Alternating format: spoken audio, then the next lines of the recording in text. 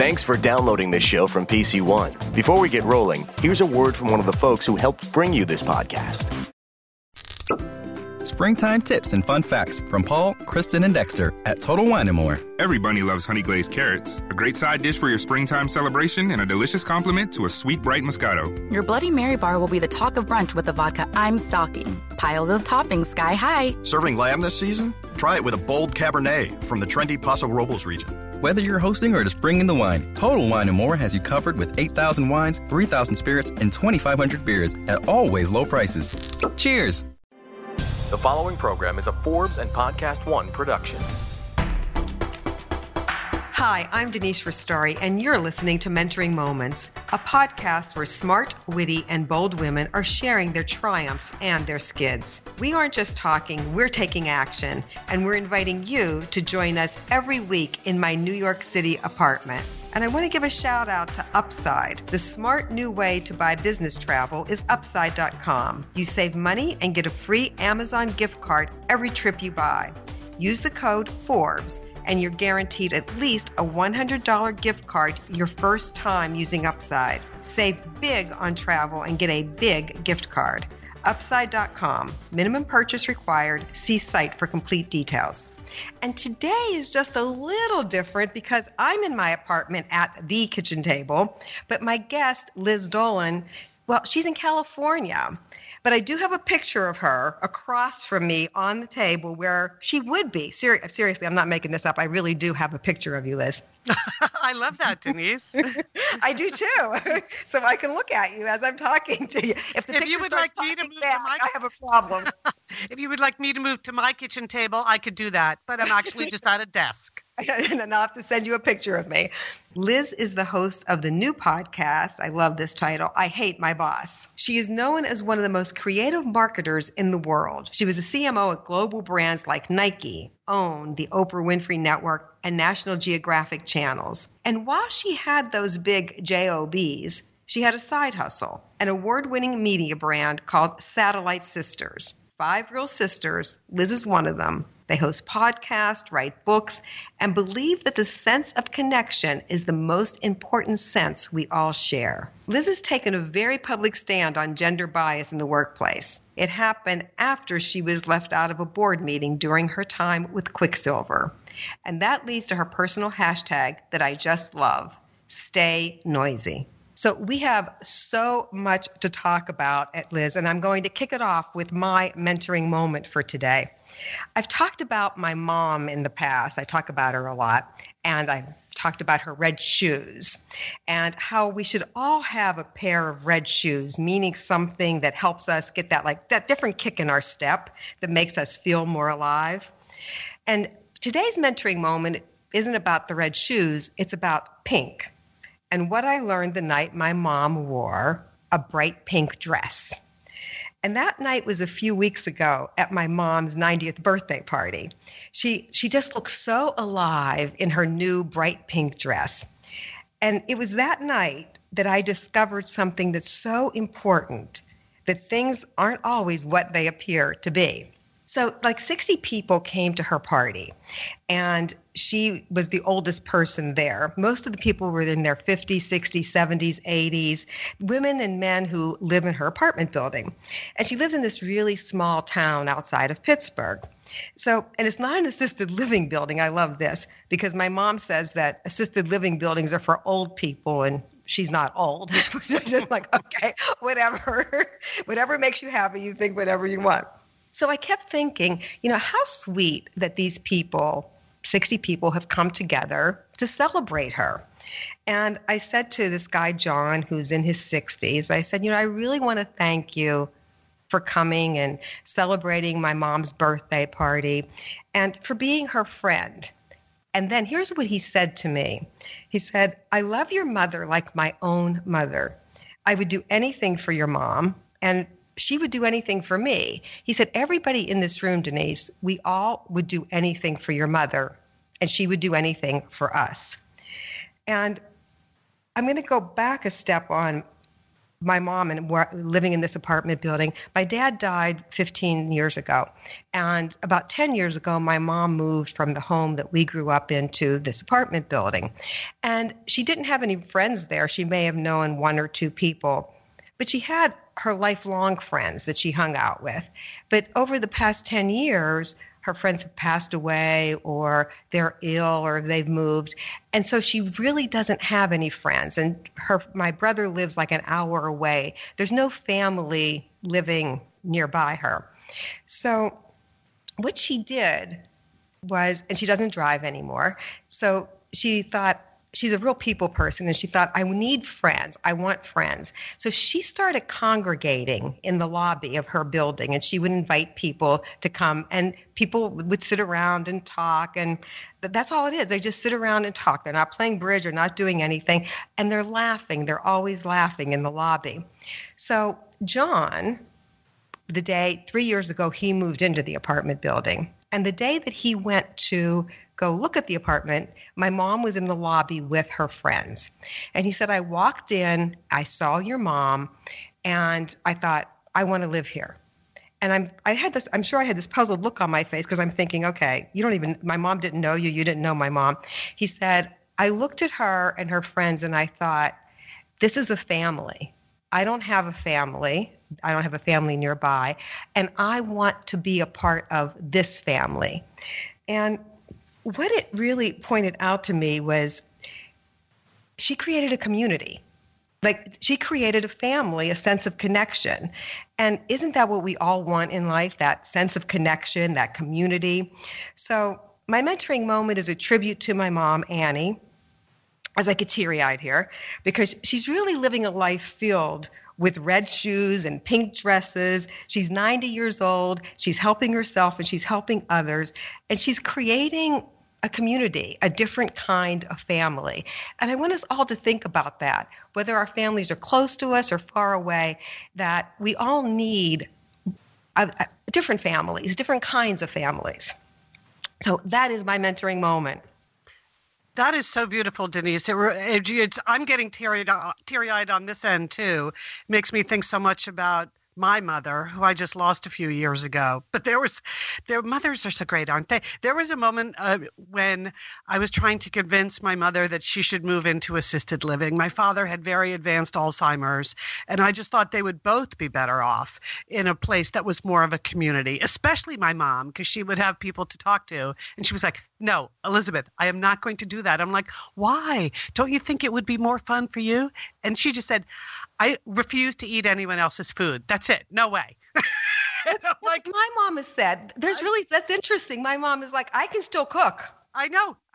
There is something about that they've been putting meals on the table for so many years. The idea that they would just no longer have that responsibility, it was just that's a complete non-starter for my mother. So, but she did become like the woman in her own apartment building that everybody got to know just because she was super chatty.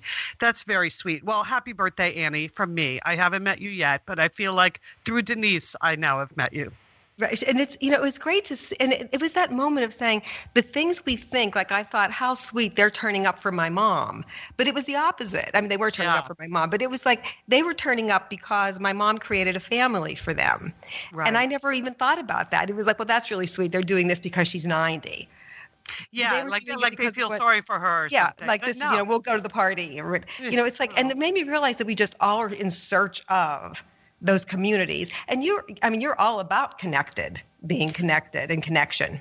Completely. For 10 years, I've been doing a podcast called Satellite Sisters, and we were a radio show before that. And our whole thing is about the sense of connection, that we want people to stay connected, be connected. If it's not your original family, that's fine, but you need those satellite sisters or satellite misters in your life.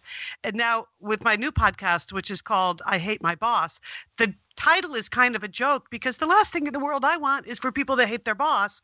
I have found some of my best friends at work and some of my strongest communities at work. I've worked for people and with people who I've really, really loved. And even after I've left that job, have carried those people forward in my life. So whether it's your personal life or your work life, having that strong sense of connection to other people, I think that's actually what gives our lives meaning. I'm not sure that there's anything else more important than that.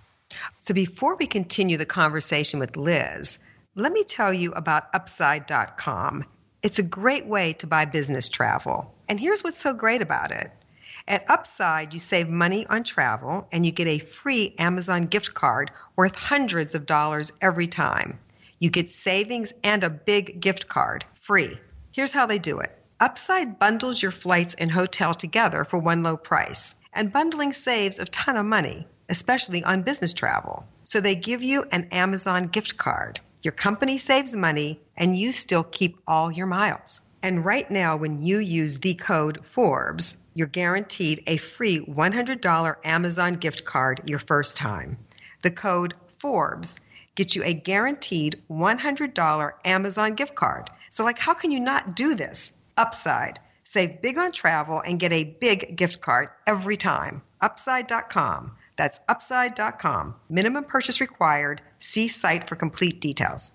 You're listening to Mentoring Moments with Denise Rastari.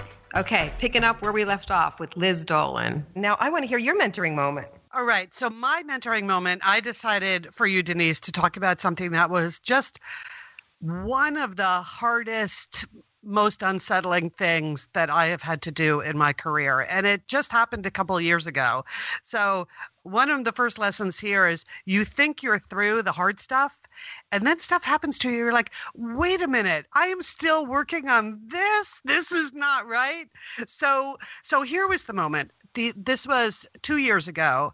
I was serving on the board of directors of a publicly traded company, which I was super proud to do because, there are relatively few women on big boards of publicly traded companies. So the fact that I was invited to do this and was serving on the board, I felt like, okay, this is kind of the next phase in my career. When I'd leave my corporate life of being a day-to-day executive, it would be great to be able to serve on a couple of boards. So I was on this board, and I had been on the board for 18 months.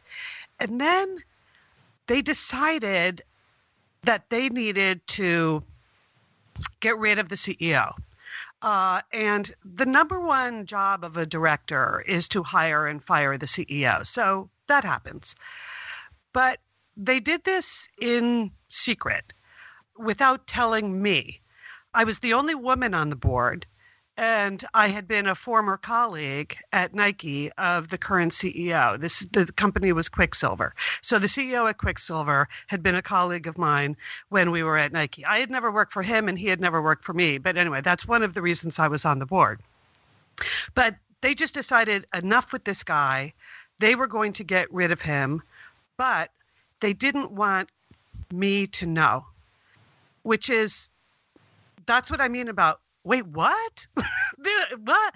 You can't keep a secret from other directors. And when and when I had been interviewing to be on the board, everybody on boards knows each other. The fact that I was a former colleague of his, really, it's fairly common on boards that people have worked together. That's why they're asking you to be on the board. So everyone said, if the chips were down, could you really make the call to, replace this guy? And I was like, yes, business. I'm a business person. I understand. Sometimes you have to make these tough calls. Anyway, so they ended up having a series of secret meetings over 10 days that I was not included in. And then all of a sudden I got an email. I was on a plane flying back to LA, and I got an email with some documents that said, we're having a board meeting right now. Can you dial in? I'm like, no, I'm on an airplane. And they said, okay, well, call us when you land. I open the documents and I see what it is. It's basically a termination agreement, severance agreement with the CEO. I'm just dumbfounded that this could be happening without my knowledge. I land. They told me to call this particular director. I called him, and he, in the most I don't know, in the most insulting way possible, I guess. I'll admit I had a very emotional reaction to this. He explained to me like, oh, don't worry, Liz, we took care of it. Everything, his phrase was done and dusted. Don't worry, here's the deal. We needed to do this. And I was just outraged. I was actually standing in a parking garage at LAX, Denise. I can't even imagine. And I was just outraged talking to this guy. And also, you know how it gets sometimes, and also trying not to cry because you feel so shocked that, like, you're kidding me. After all these years, I'm one of the leading global marketers in the world, which is why I'm on your freaking board to begin with. And you decide you're going to have secret meetings. And I was like, I don't understand how all of this could be going on without me. Why didn't I get a call? And he, again, in his most obsequious tone, explained to me that, well, it was very important that it remain a secret. And I thought the top of my head was going to blow off, because that's everything you've heard your whole career in pockets. Like, oh, yeah, we can't tell the girl. We can't tell the girl because girls can't keep a secret, and girls get really emotional, and she's going to run to him and she's going to tell him, and then we won't be able to fire him. And it was like, I felt like I was, I don't know, 14 again. Or just, it was. So whatever. So they've already done this. It's already announced. And for the next couple of weeks, I sort of painstakingly talked to a number of the other directors because I'm still so shocked and horrified that this went on. I just don't even know what to do with myself, you know, like, because I had to make a big decision there. Like, am I going to stand for this, or am I going to, you know, resign from the board? And if I resign from the board, am I going to go quietly? Or am I going to stage what they call in the business a noisy resignation? And so for the next, really, it went on for 2 months. I called a lot of women I know that serve on boards. I gave them the scenario. I'm like, I don't even know what to do here. What should I do? And half the women I talked to said, do not resign. It will just prove to them that what they feared about you was true, and that they couldn't trust you, and that you couldn't take it, and do not do that. And the other half of the women I talked to said, are you kidding me? These people have shown you such a lack of respect. Why would you want to work with them? Why would you spend any of your precious time working with them?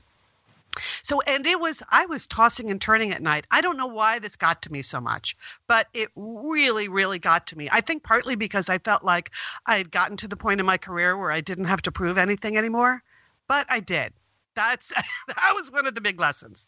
So anyway, so after about 2 months, I just realized the real aha moment for me, Denise, was I kept asking myself the question, well, how can I earn their trust? Clearly, they didn't trust me.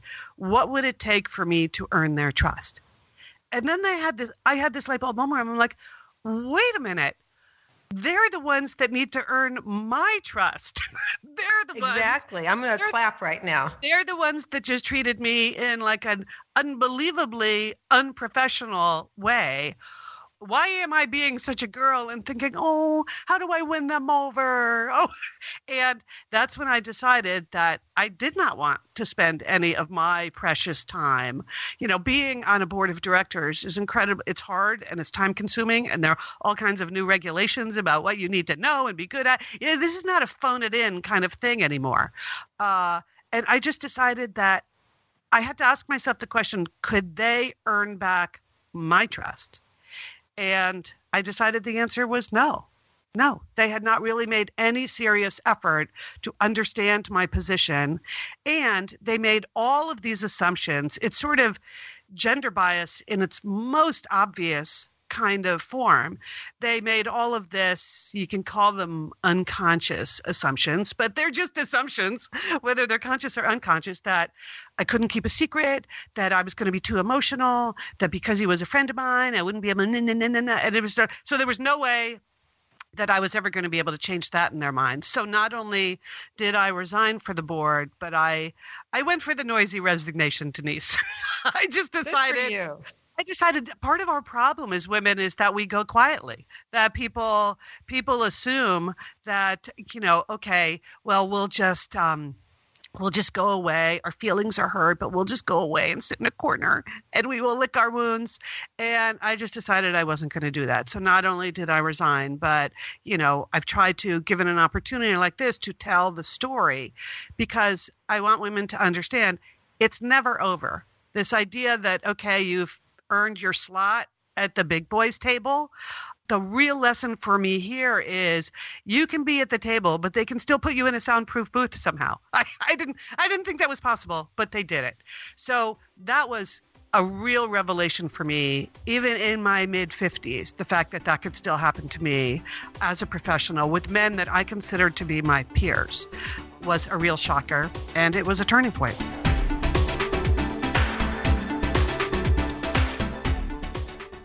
This week on All of the Above with Norman Lear, Veep star Julia Louis-Dreyfus sits down with Norman and Paul. Well, there wasn't a script when I was first talking to HBO about it. There was a concept, and my agent had said to me, listen, they're developing this thing at HBO about an unhappy vice president, an unhappy female vice president. And I thought to myself, well, I got to get in on this action because it's gold, and it's so amazing that nobody's done it before. Listen today on the Podcast One app or subscribe at Apple Podcasts or on podcastone.com.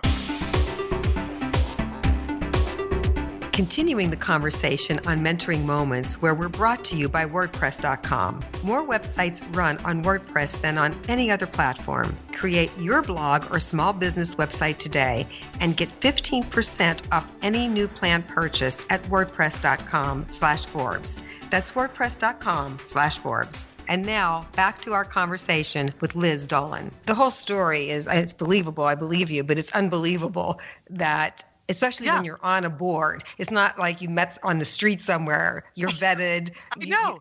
There's a huge process that goes on to be on the board. Yeah. And then to just diss you is heartbreaking. You interview for the job, and then the shareholders have to vote for you. It's not some random appointment. I know. The thing that was interesting to me is when I called a number of the directors, particularly the ones that I thought I had a good relationship with, when I said, I don't understand why nobody thought to call me. I just don't understand. And one guy who I really like said, now that you put it that way, I don't understand either. We just made the assumption that you wouldn't want to know about it. That makes it almost worse. I know. This is what I mean about gender bias and whether it's conscious or unconscious. It was an active decision. Like in the first of those many calls, okay, we'll just do this without Liz. And everyone agreed, just in an instant. Everyone agreed that that was the right thing to do. And then they never thought about it again for the rest of the 10 days. Nobody ever in the process said, well, we're pretty far along here. If we're firing the CEO, there's only one director who has not been brought into this discussion at all. And the crazy thing, Denise, clearly, if I had even been against the decision, they would have all outvoted me. It wouldn't have mattered at all. Exactly. There's no way I could derail it, which I wouldn't have, by the way, but there's no way I could derail it except for this thing of keeping it a secret. Anyway, it was a heartbreaker for me. I don't, as I say, I don't know why I took it so hard. It just came as a shock at a stage of my career where I didn't think I really had to be watching out for that kind of stuff. Because, all through our careers, things happen to us where we know there's some kind of gender filter being applied. And you just have to, a lot of that stuff, you have to let it roll off your back, because if you complained every time, it would just be unlivable, right? So you learn, where are your limits? Where are your boundaries? When are you going to raise your hand and say, I will not stand for that? And when are you just going to, whatever. Okay, just that guy in the corner, blah, blah, blah. I'm not going to. And this was one of those that was just, it was impossible for me to put it out of my mind without being able to say something in this moment about what it means to women who have earned this position. And I think it's really interesting that one of your first reactions, which would have been mine as well, is you put the responsibility on yourself. How can I get them to trust me? I know. What is the matter with us? I know. I ask that question a lot. It's like, why do we go there? Why isn't it where you got to and saying, can we get to the point where I trust them again? Yeah. Versus what do I do? How can I be the better girl? What did I do that was wrong? I know, the people-pleasing thing, I guess, is what that is. You want to do a good job. You want to be trustworthy.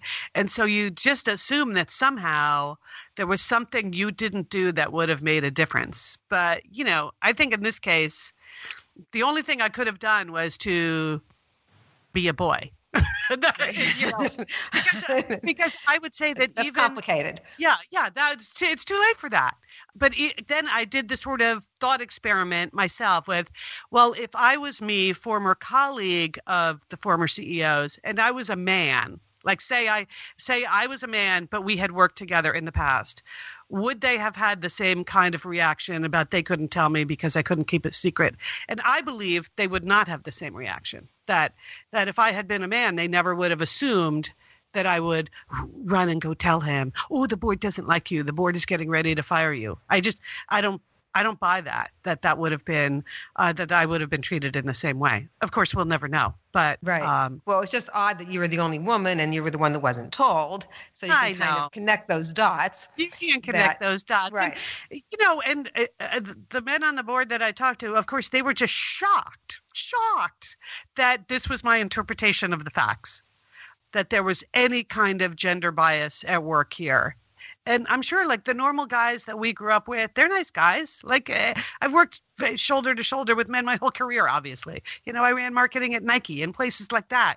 So it's not like I'm even accusing them of really being bad people. I just think it's sort of a human failing here that they made assumptions about me based on my gender, and I have the right to point that out to them.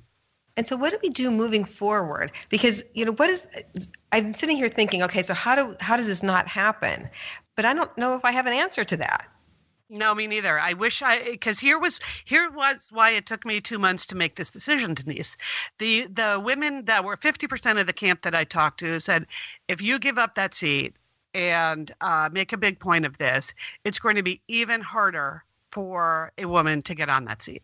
They're going to just replace you with some guy who's easier to control, who's in the boys club.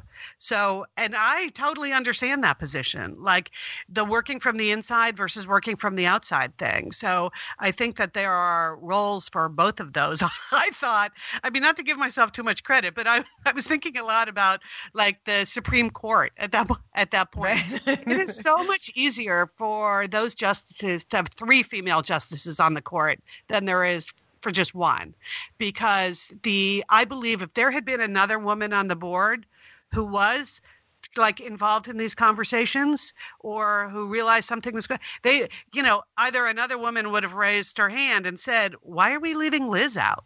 And then they would have had to rationalize leaving me out of the conversation, or it would have been harder for them to leave 2 women out of the conversation, or if there were 3 of us, Right. So I think we need, a big lesson for me is we need volume representation. It's not like the 1 seat is not enough. Until you get to some kind of critical mass, we can't even support each other in that environment. So the 2 or 3, which is what makes it even harder to resign from the seat, because your part of you is saying, just stay here and fight it out. Like, this is your job. This is what you have chosen to do. And there's a perfectly good rationale for that. And plenty of women I know have taken that position. And they're inside trying to fight the good fight. Do you ever get tired of fighting? Oh, my God. Don't you? Yes. And we do it, right? But it makes you weary. It's exhausting. Yeah. And think about the better things we could use our energy on. I know. Versus fighting the same fight. I'm 63, so I came up through those years of those fights. Yeah. And it's just like, and now I feel like we've gone backwards in so many ways. But, it's kind of like, can we just put our energy to really productive things? Why do we have to keep fighting this battle? I know. And it's not always a fight, but it's always like, I have found a lot of points in my career as a senior executive, you're one of the few women in the room for some of these big discussions. So you have to represent your point of view as a senior executive, but then another part of your brain has to make sure you're representing the women's point of view because no one else is speaking up for that. Like I remember a conversation where the company was putting in a major childcare center and really making a big commitment to childcare at the company, which was a great thing. So the senior executives were having a conversation about how all of that would work, but especially like how should the fees work? If you make more, should you pay more? Like all of that stuff that companies have to figure out. But I could sense that everyone in the room was holding back a little bit. And they kept looking at me like I was supposed to have the official point of view about how to run the childcare center. And because I was the only woman in the room.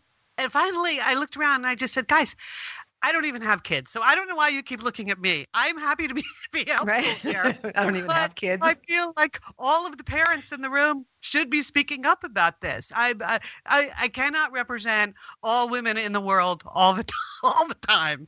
And, so I tried to make people laugh, and people did. But it's like there was this tension in the room that I had to speak for an entire gender. On an issue that like I fully supported, obviously, but did not have a developed point of view about the kinds of things that they were trying to decide. So I think that's the stuff that you have to always be asking yourself is a strong point of view being voiced here that represents the women in this company. So you have that job on top of your normal job of being you. And that's why we're exhausted. Yeah, it really is. But we will continue on, and that's what we do, right? Yeah. But if others would just do their part, so we wouldn't have to be so exhausted, as in if men would do their part, right? Then life could just be a lot easier. There's just so much to change. Before we keep going with Liz, let's talk about WordPress. Small businesses are the heart of our communities. They're the places that we just don't want to live without. For me, that means the female-owned coffee shop that I go to after my Pilates class, another small business that I definitely can't live without. So if you're looking to create a website for your business or a personal blog, you'll make a big impact when you build your site on WordPress.com. Even if you don't have any experience building a website, WordPress.com can guide you through the process. They have hundreds of customized themes to get you started. You'll get built-in social sharing. And if you're on WordPress.com, you immediately have a leg up on everyone else when it comes to search engine optimization. And I love this. On WordPress.com, you are a part of a community with support 24/7 when you need it. So come see why nearly 30% of all websites run on WordPress. Get started today with 15% off any new plan purchase. Go to WordPress.com/Forbes to create your website and find the membership plan that's right for you. That's WordPress.com/Forbes for 15% off your brand new website. WordPress.com/Forbes. This is Mentoring Moments with Denise Rastari. Continuing our conversation on mentoring moments where we're brought to you by Braintree. If you think that your payment system exists solely for the purpose of transferring money from a customer's wallet to yours, think again. Braintree. Rethink payments. Learn more at BraintreePayments.com/Forbes. And now back to our conversation with Liz. I'm very fortunate, as you are, that we're part of these communities and networks of people who do want to make change, so we don't feel alone. But you do feel lonely sometimes, if that makes sense. It's like we're not alone, but there's big battles to go on that we're fighting. Yeah, it's part of what I try to say to millennial women when I talk to them. It's, I think sometimes there are assumptions that the battles have been won. We can just all move on with our lives. And, I'm sorry to bum you out, but it's just not true. Yes, we've made a huge amount of progress just in the course of my career. I remember when I was in, college, I grew up right outside of New York City, looking at the want ads in the New York paper, and it was still job men, job women. Like the want ads were segregated by gender in my lifetime. And I don't remember that. When was that? Yeah. So that would have been the 70s. Right. Wow. I don't remember that. And and I tell this to women like who work for me now, and they're like, "You're kidding? How was that legal?" I'm like, "Well, it was all legal. Okay, it was all legal. There was just an assumption that certain jobs were for men and certain jobs were for women." Right, but I've told the story about my boss throwing a stapler at my head when I was in my 20s. And not that anyone deserves to have anybody throw anything, but I truly did. It was a huge misunderstanding. He thought I told on him that he was dating the owner's girlfriend. It's a long story. It sounds like a good one now. It is a long one. Anyway, so he threw a stapler at my head. And when I tell people that, millennials will be like, "Well, why didn't you report him to HR?" And I'm like, we didn't have an HR. Yeah. Because they look at me like, why did you walk away? There was no one to report it to. What was I going to do? Go to the police? Right. It was accepted behavior. Right. It was kind of like you quit. You either quit or you stayed. Yeah. So we have come far in many ways. Yeah. But not in so many ways.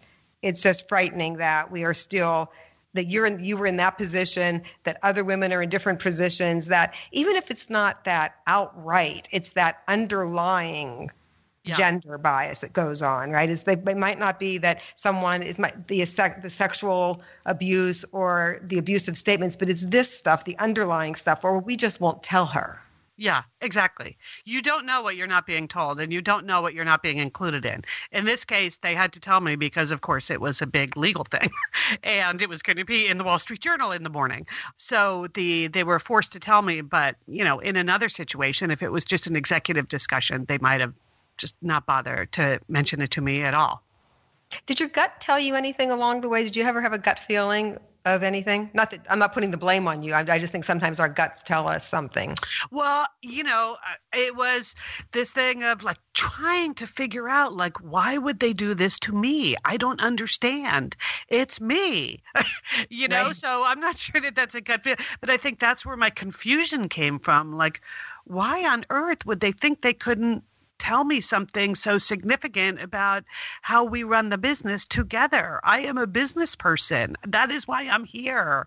That's the thing that just nagged and nagged and nagged at me the whole time. Even as I was trying to have rational discussions, like, this doesn't happen to me. I already climbed this ladder. I made it. This is how I got a seat on a board. So that was such a light bulb moment, because if it's happening to me, it's happening to everyone. And the good news is I have the power to just walk away if I want to, right? I have the ability to do that. I don't need them. I don't, it's not like, let's just say other boards of directors haven't exactly been knocking down my door for a seat. But, Really? but I kind of knew that as I made that call. I'm like, Right. Okay, Liz, you understand if you do this, then that whole secondary path of your career, that once you leave corporate life, you're going to be serve on a number of boards of publicly traded companies. You might be closing that door. Well, and I really applaud you, Liz, for doing that, because it's not an easy decision to make, because there are consequences from it. Yeah. And it would have been easier in some ways to just be quiet and just say, okay, I'm going to fight from within. Yeah. And so but to bring it out, and that's one of the things I think when we're just saying, what do we do with this, is that we do have to share these stories so that we all understand. And when we're in that situation, we don't feel so alone or it's so personal. We're able to know that others have gone through it and then take their learnings and how do we keep moving it forward. But as I said earlier, I don't know what the solution is sometimes. It's like, how do you, if you look at your specific situation, you couldn't have done anything differently. So It goes back to others have to change around us. The whole corporate structures have to change. The feelings about women have to change. Gender bias has to change. That it's not you that has to change. But you can make the stories, you can make them public so that maybe that will help others change. Well, that's when I coined I now have a personal hashtag, Denise, that when I was telling my sister Leanne this whole story and I was, thinking about what I should do, she's like, Liz, you just have to stay noisy. That's who you are. Just stay noisy. So whenever I'm commenting on anything like this that I see in the business world or in the sports world or anything, I sign it hashtag stay noisy. Just because for all of you who have a story to tell, Just tell it. As much of it as you can, as often as you can. It's not easy, I know. But if we collectively stay noisy, then people won't be able to pretend it's not happening. Yes, I'm with you 100%. And now we're going to go to I'm done with that. So I'll kick it off. Okay. So I'm done with saying that I'm going to take cooking lessons. I'm done with saying it because I'm actually going to do it, because I've been saying for 2 years now, I'm going to take cooking lessons.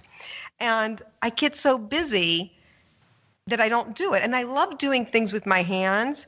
But what I've been doing with my hands is like sitting at the computer or on my phone and clicking away. So I'm actually going to go take those cooking lessons because I think there's a real connection between mentoring and cooking. And I think we're missing that in our lives these days, that when I was growing up, mentoring just kind of happened in the kitchen with my mom. And I think we're missing that. But I'm also missing, I cook a lot, but it's quick cooking, right? I'm missing like getting into how do flavors blend, and if you don't have sugar, can you use Coca-Cola in the recipe? What are all the elements in this? So that's what I'm done with. I'm done with procrastinating is the overarching message here, and saying I'm going to do it. I'm actually going today and going to sign up for cooking classes. That sounds so much fun. Congratulations. Thank you. Do you like to cook? I do like it, but I'm not an adventurous cook at all. I make the same things over and over again, like everyone else in the world, I guess. People say that they have 10 items or 6 items. For me, it's like 3. Jody Adams, who is a chef from Boston, was on the show, and I was saying that I make the same 6 things all the time. And she was like, okay, you need to get in the kitchen and just get messy. Yeah. And I love that thought of just get messy. There you go. So, # get messy. You messy, can, as you're telling us about your cooking lessons, you can use that.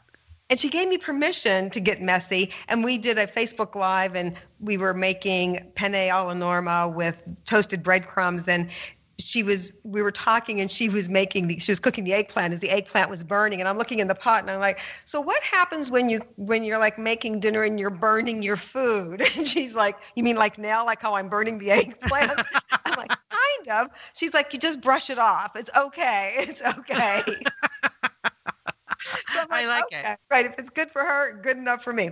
Before we continue with mentoring moments, let me tell you about Braintree. Having an up-to-date payment system is one of those things, like a rattle in your engine, that you might let slide to the bottom of the to-do list. Everything's working now, so you'll get to it when you get to it. But that's not necessarily a practical strategy.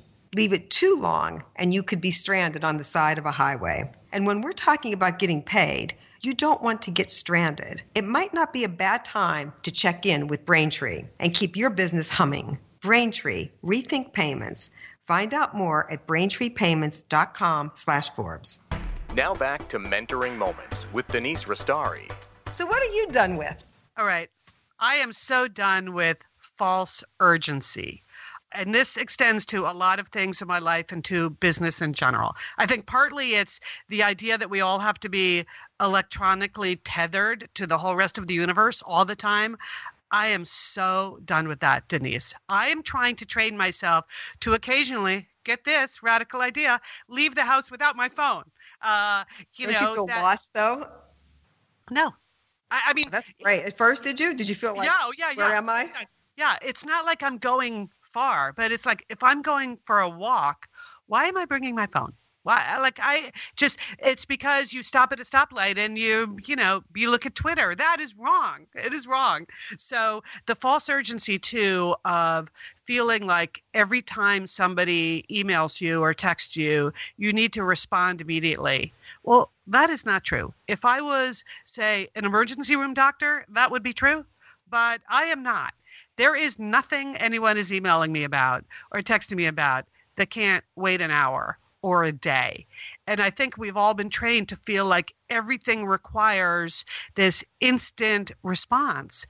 And it means we're not giving ourselves time to think about things or just enjoy not thinking about work, all of that. I know this is a lot of what Ariana Huffington has written about in Thrive too. I no longer put my phone in my bedroom at night to recharge. It's like far away, so I don't hear it. I'm not responding. I have disabled all of the dings, all of the notifications, I just feel like this constant interruption in our lives and this false sense of urgency that because somebody asks you something, you need to immediately get back to them. It has sort of crept into our personal life as much as in our professional life, and it's not healthy.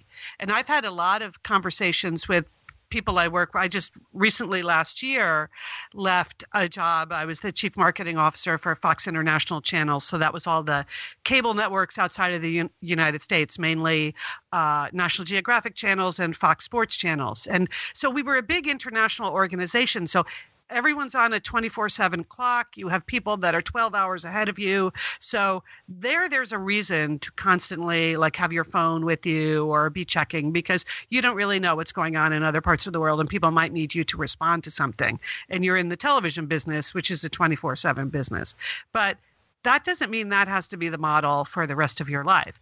But even at work, I would often mentor some of the younger people that worked for me. They would get into these email wars with people, constantly responding to things and sort of fighting over email about what the right response was. And I would say, put down the phone, step away, give it an hour, and then call them. Because what you're doing over email now is not going to get to a solution. But I suspect if you two talk to each other on the phone, you would understand each other better, especially because in our case, most people were dealing in English was not their first language. So maybe the misunderstanding is just as basic as that. So I was often mentoring people to do that. So I just decided I needed to adopt that myself, for work, but also in my personal life. And it's when you walk out of the house without your phone, you feel like you left your arm behind or something.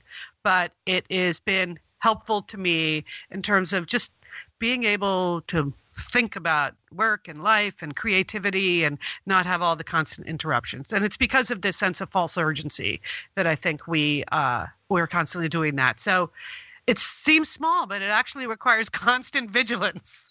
No, I agree with you. My husband was just saying the other day that I do have that sense of urgency. And we were talking about how it's just not healthy, that if my mom calls me, I think I have to pick it up right then and there. I can't call her back in 10 minutes. And whenever somebody texts me, it's I need to respond to it right now. And when we just came back from vacation a few weeks ago, and in the past, we're at St. Bart's, we would walk the beach, and I would have my cell phone on the beach with me because my daughter was younger. And there was always that sense if something happens that, sure, I understand that. I want to have the phone, not that I have to carry it as we're walking the beach, but if it's at the beach, that way if something happens, and my mom is older and all that. But this year, my daughter's 24, and this year I was I'm not taking the cell phone. I'm going to put it in the car, park the car, lock the glove compartment, and I'm going to the beach. And my husband didn't take his cell phone either. And it was just, once you got into it, nothing happened. Nothing bad happened. And if something bad happened, I don't know what we were going to do about it on a beach in St. Bart's anyway, right? I mean, it was what was I going to do about it in that moment? I agree. It's that sense that we think we have to be present because we have to fix it. For me, at least, we have to fix things. I have to be present so I can fix it. But I can't fix it anyway. So I'm with you. I'm done with not taking those gaps in our lives to breathe. And Ariana's sister, Agape, was on the show. Oh, she's great. I love her. Isn't she great? And she's sending me to her breathing expert because one of the things Agape said to me after the podcast was, she was like, honey, you don't breathe, okay? You need to breathe. That's hilarious. So she's like, you need to go see this person and you need to learn how to breathe. And I thought, I know, it's kind of funny, but she's right. She's right. I'm just like the Energizer Bunny. It's just stop. That's so funny. Well, one of the things I loved about listening to the audiobook for Thrive is that Agape is the reader. Ariana doesn't read it, but she sounds so much like her sister. I'm like, okay, this is almost like having Ariana talk to me. I like this. I enjoyed that. Yeah, no, Agape is great. And now we're going to go to takeaways. So I've crowdsourced questions from people a question or two that they want to ask you, Liz. And one of them is some women say pick one thing to focus on. Others say pick 10 things to focus on, because that way if something doesn't happen, you know, one thing falls through, you still have 9 things to do. Others say just pick one so you can stay focused. You have a lot. You've had a lot going on in your life. You still do have a lot going on in your life. So the question is, what do you do? Do you pick 1, 10, in between? 1 is too few and 10 is too many. I'll tell you what I always believed in is having at least one outside fun project that was just totally my own. Even when I had like a corporate job, all that time we were starting and creating Satellite Sisters, that podcast, and doing that. And I loved having, you know, outside of my life at National Geographic or Fox Sports, having this other thing that was totally my own. So I would actually just, like we were talking about this on I Hate My Boss, because I think a lot of people feel like they're not getting enough satisfaction out of their job, their big job. And I feel like you can expect some satisfaction and fulfillment from your like big paying job, big or small, whatever, your actual paid job. But you really can't expect that to give you all the joy you want in your life. That is just not fair to expect a job or a company to do that. So, or a husband or wife or partner. Yes, right? No one person or one thing. So if you're not getting enough creative exercise in your paid job, then create something on the outside. I know we're all super busy. It's not like, you know, we have loads of time to go off and do other things. But I think it is super healthy to have something that you have total control over, that nobody's telling you when to do it or how to do it. So I've always tried to do that. But 10 things, I like to think that I'm good enough with borders and commitments and boundaries to not overcommit. But that's another mistake I think women make even more than men, is when people ask us for a favor or ask to do this nonprofit work, or can you be the, you know, lunch mom in your kid's classroom or whatever it is, we end up with this insane calendar of things that we have committed to because we don't want to let our friends down or let our community down.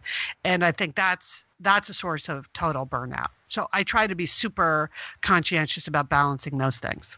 Right. And one of the things I've learned is by saying no up front, I disappoint less people. So I may think, like, if somebody writes to me and says, you know, will you please share my story on Forbes, or will you put me on the podcast? And at first it would be like, well, I don't want to hurt someone's feelings. And now it's just like, or I would say, okay, well, let's meet, whatever, right? And it would be, now it's like, I just don't have time. Yeah. So the answer is no. And you might be disappointed, but it's going to be less disappointing than us meeting and me never following through. And then, and for myself as well, because I don't want to be that person. And I saw myself becoming that person, not by choice, but that person who doesn't respond, because I overcommitted.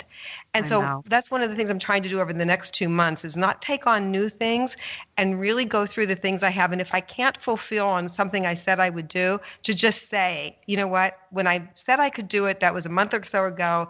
Things have changed. I can't do it. I wish I could, but I can't. Mm-hmm. So, because that's great. Okay, you're my new role model, because the flat out no in the beginning, if you know that that's what you're feeling, or that if you say yes, you're just going to resent every little minute of it.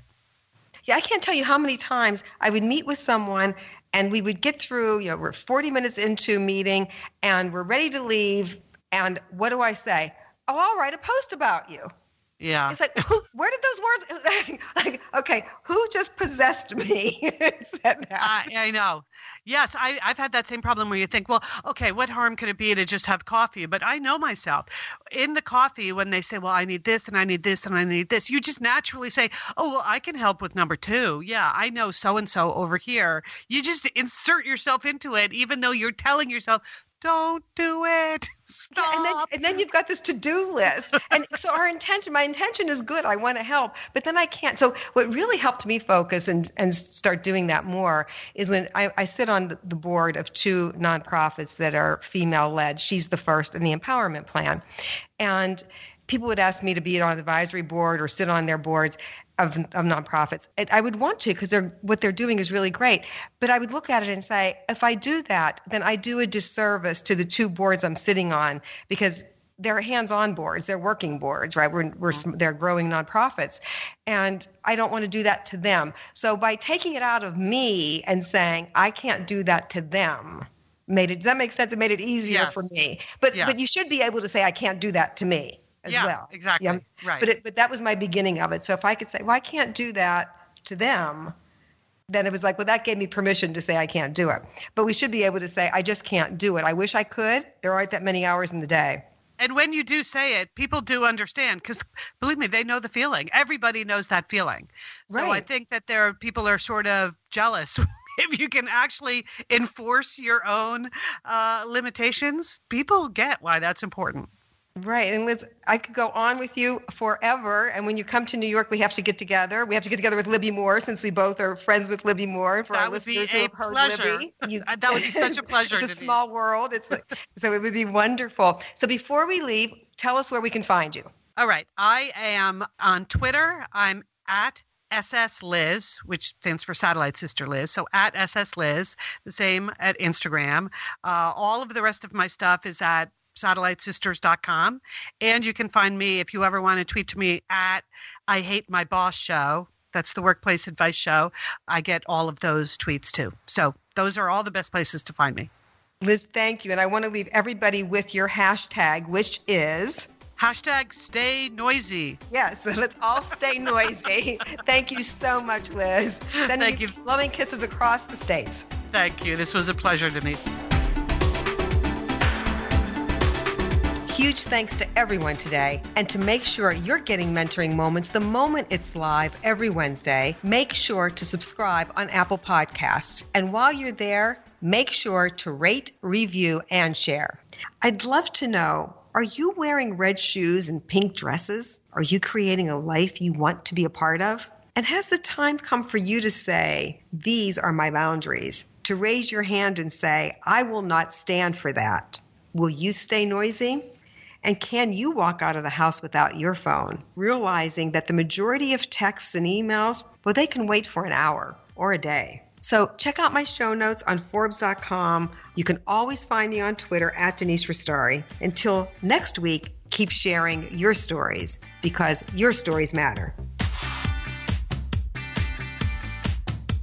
Download new episodes of Mentoring Moments every Wednesday at podcastone.com, Forbes.com, the Podcast One app, or you can subscribe at iTunes.